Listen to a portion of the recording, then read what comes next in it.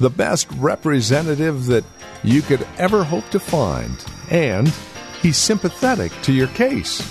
That's coming up today on Truth for Today with Pastor Phil Howard.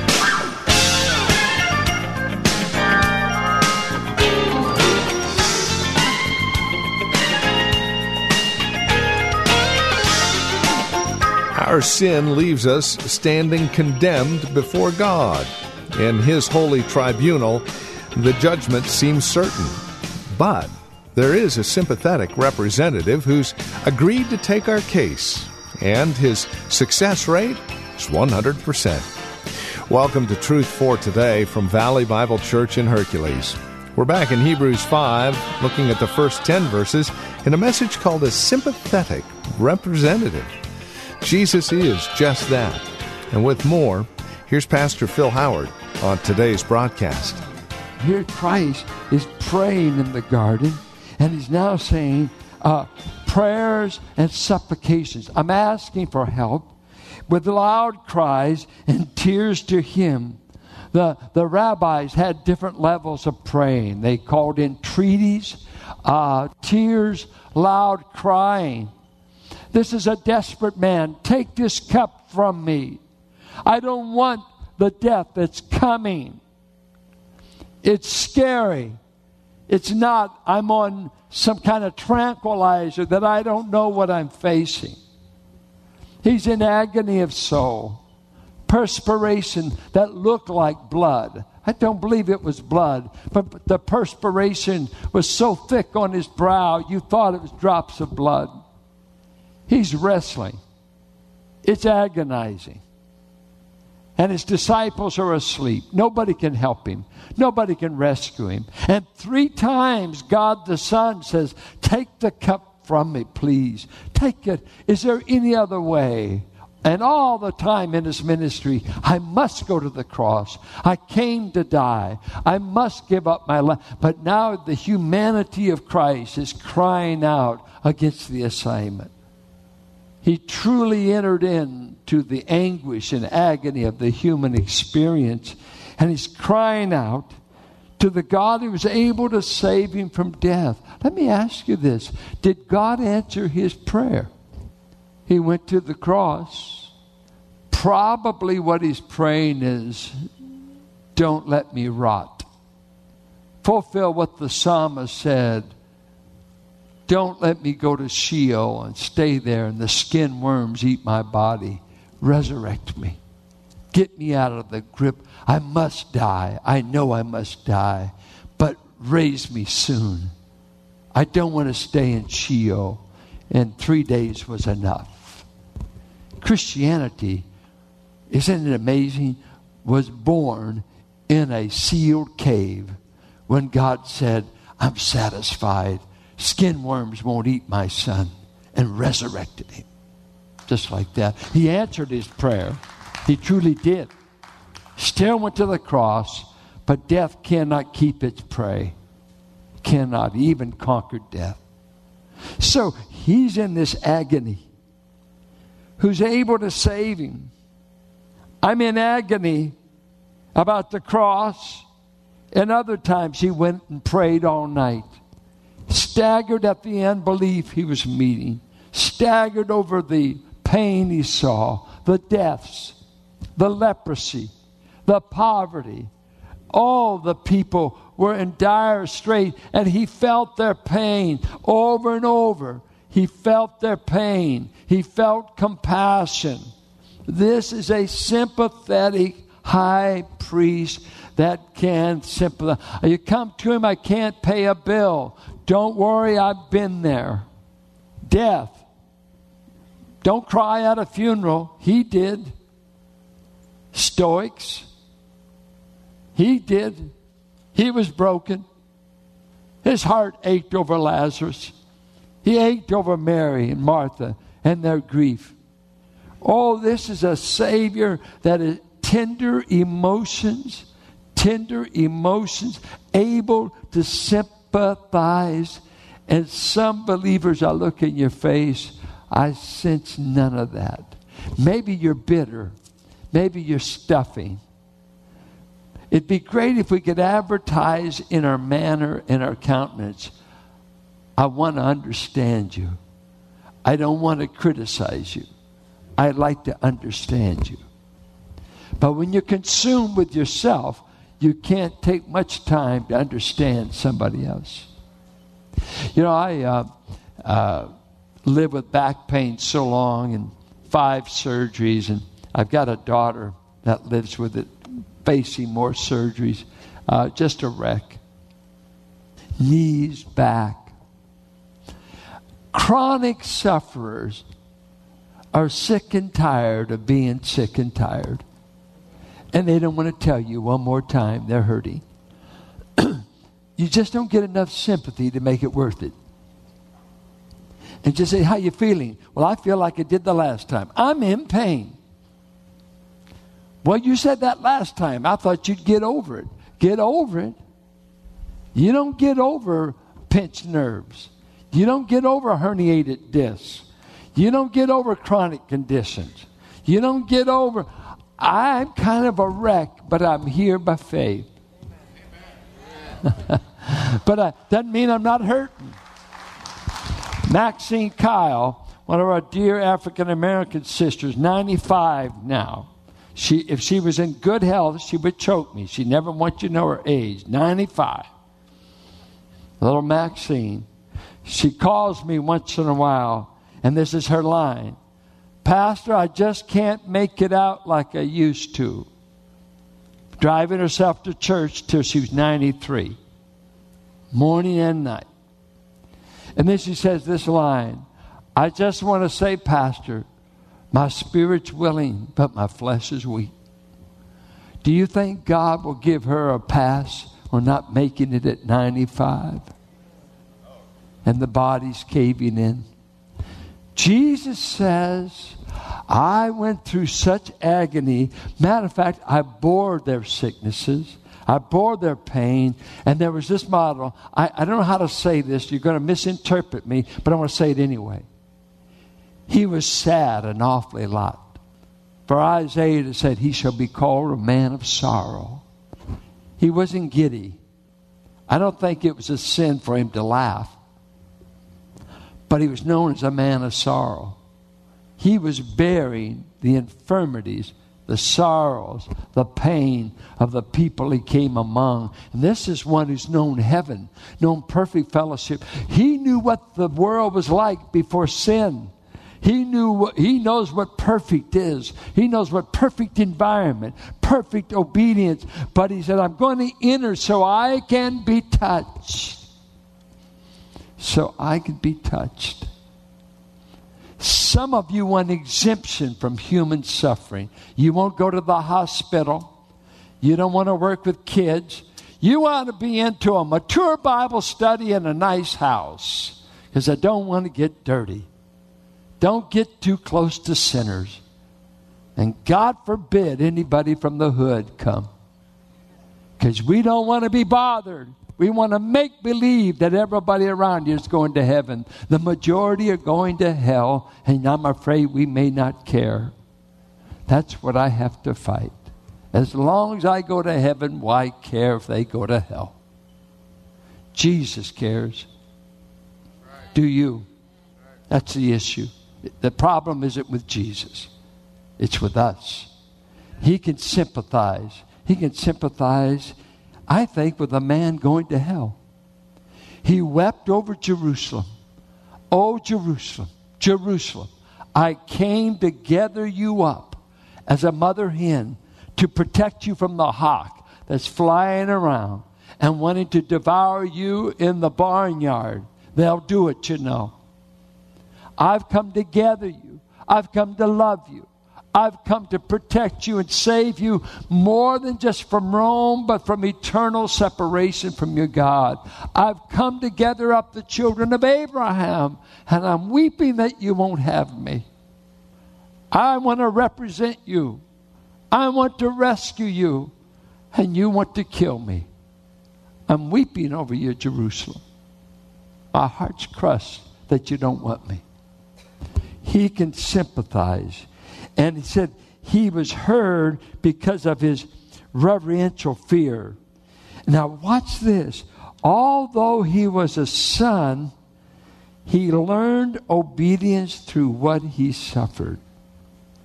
What is that saying? If you're born into royalty, you can get exemption from war. If you're born into royalty, you can be exemption from the military. Although he was a son, he got no exemption from suffering. That's what it's saying. He wouldn't take it. He said, though I'm a son, though I'm the delight of my Father, he still learned the experiential aspect of obeying when it costs you to obey. You know what? Most of us, Malcolm Muggeridge said, most of life's greatest lessons are learned in suffering. Any humility you got, you probably got it from a humiliating, humbling experience. Broken home, prodigal children, bankruptcy, lots of pain. That's why I quote my dad so much. So much of the history had already happened before the baby boy comes along. So that all that ancient history, as it were, all that suffering, then I get the last 10 years of his life with all this vintage wisdom, born not in reading books, but in surviving suffering. As I went to hear Elie Wiesel in the YMHA, Young Men Hebrews Association in Manhattan in November. You know why you listen? You know why you put your ear to the ground? You just read Elie's book, Night.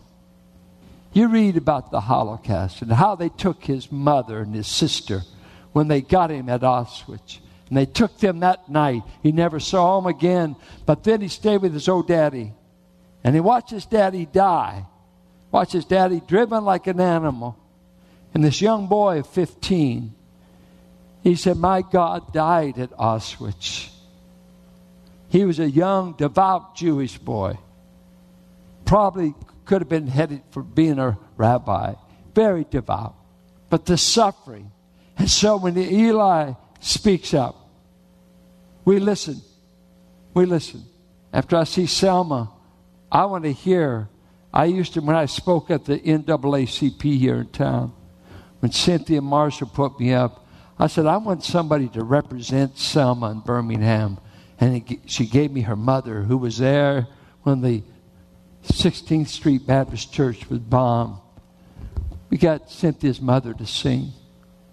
And I want to tell you, you can have church by the time that old holiness woman sung, who grew up in Birmingham in segregation and suffering and pain. I listen to people who've suffered. I don't listen to people who've got it all together and always had a silver spoon in their mouth.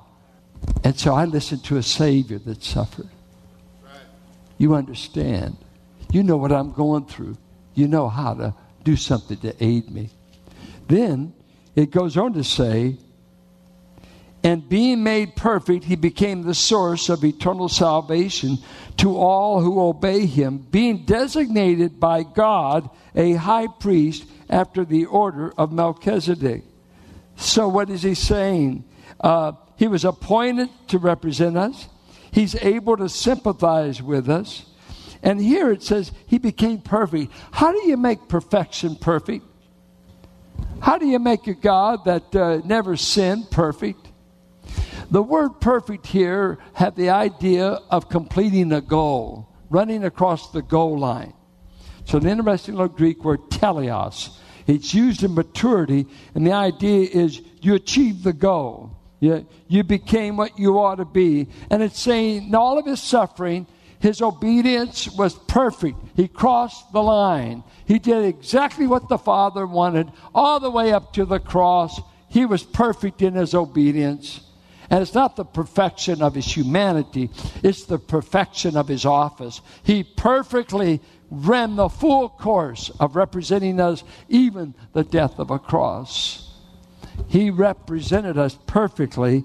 And then he says, being made perfect, he became the source of eternal salvation to all who obey him.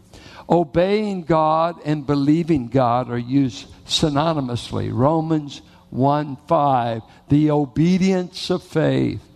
John 6 said, this is the work of God, that you believe in his Son. Faith is the work that saves. Faith is the work that saves. Now let's do a little thinking here. In Hebrews 4:13 says the word of God lays you bare, that you're naked before God. There's nothing to hide. He knows everything about you. And we've got a high priest that represents us and offers sacrifices. He's got to do something about our sins. So he represents us, but the Old Testament high priest had to bring sacrifices for what we've done. Now, what do we have up here? We have a representative for God's people who offers the sacrifice of himself. He doesn't bring one. He is the sacrifice. And he represents us. Now, I want you to think of this. Think of this as going to court. Going to court and having sinned. And if you remember Lincoln says a man who defends himself in court as a lawyer has a fool for a client. They could not imagine in the ancient world and even today that anybody would be so foolish as to represent themselves in court. I mean, you're charged. I know I went to court and represented myself and lost. It went this way. I had an accountant that was doing my taxes, always put me under a Schedule A, and that was fine for me. I'm not the accountant. I ought to be a Schedule C. Well, they red tagged me 5 years in a row. 5 years. My accountant says, don't go see this local IRS rep.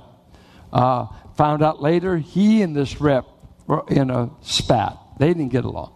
So I was never allowed to enter. Okay, I'm just following counsel, what this accountant says. Then he finally says, after the fifth time, says, you know what? We need to go to court. I can't represent you. And don't get a lawyer because they go easier if you represent yourself. Big mistake. Well, federal court. I had a circuit riding court here. Federal tax court meets in San Francisco. And the guy was out from Washington, D.C., red-headed, balding, wore glasses, and don't mess. I saw him he threw out nearly 2 lawyers while I'm waiting my case. This one lawyer did like this. I'm just watching this. This place is packed. And this lawyer did like that. And the judge speaks up, Mr. So-and-so, I will throw you out of this court if you nod your head one more time. Do you understand?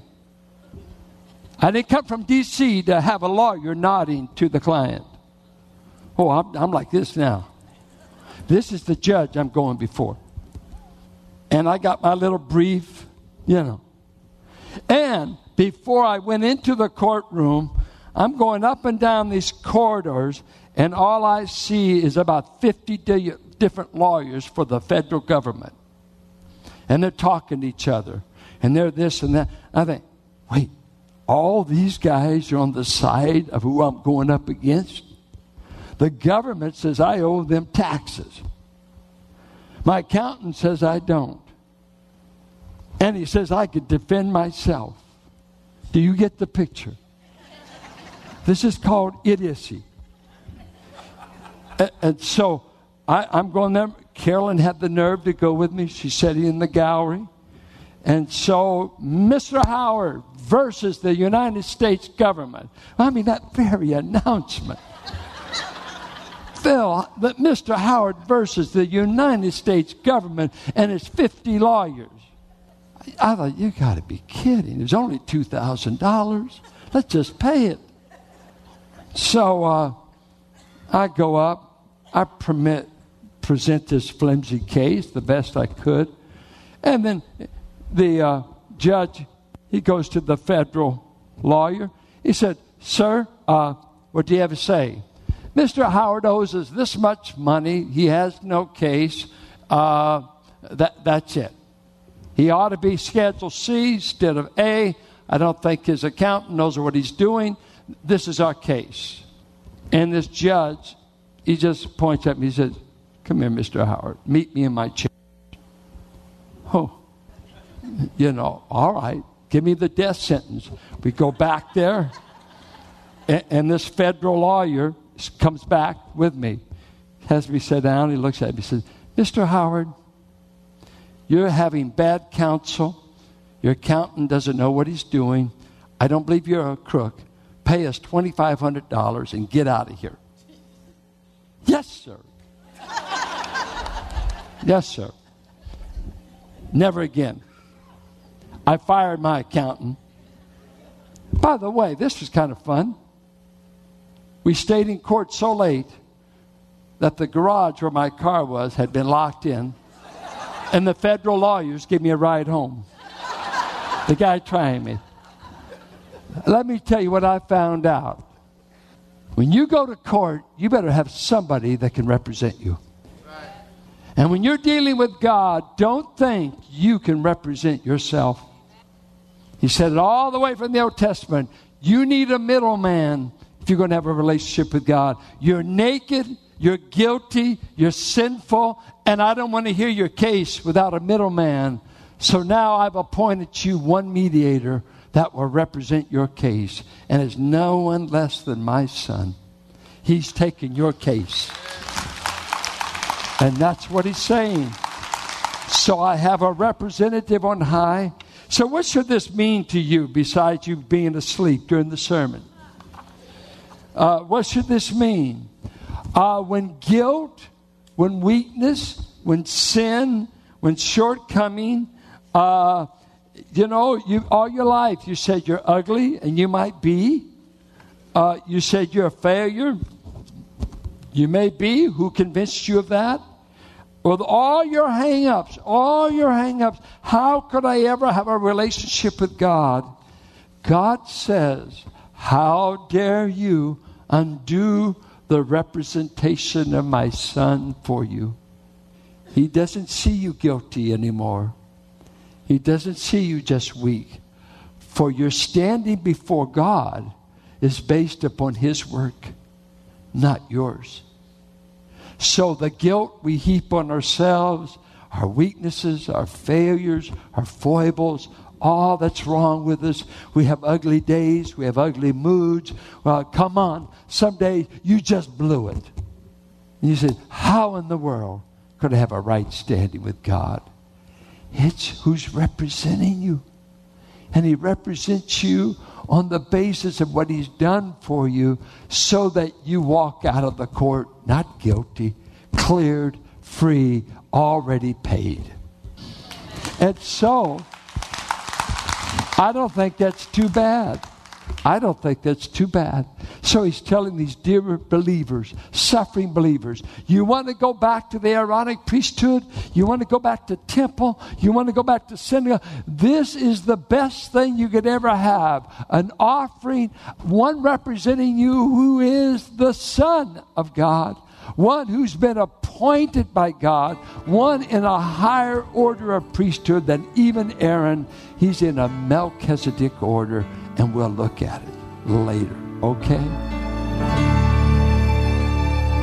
And with that, we come to the end of our time together here on Truth for Today, the ministry of Valley Bible Church here in Hercules with our teacher and pastor, Pastor Phil Howard.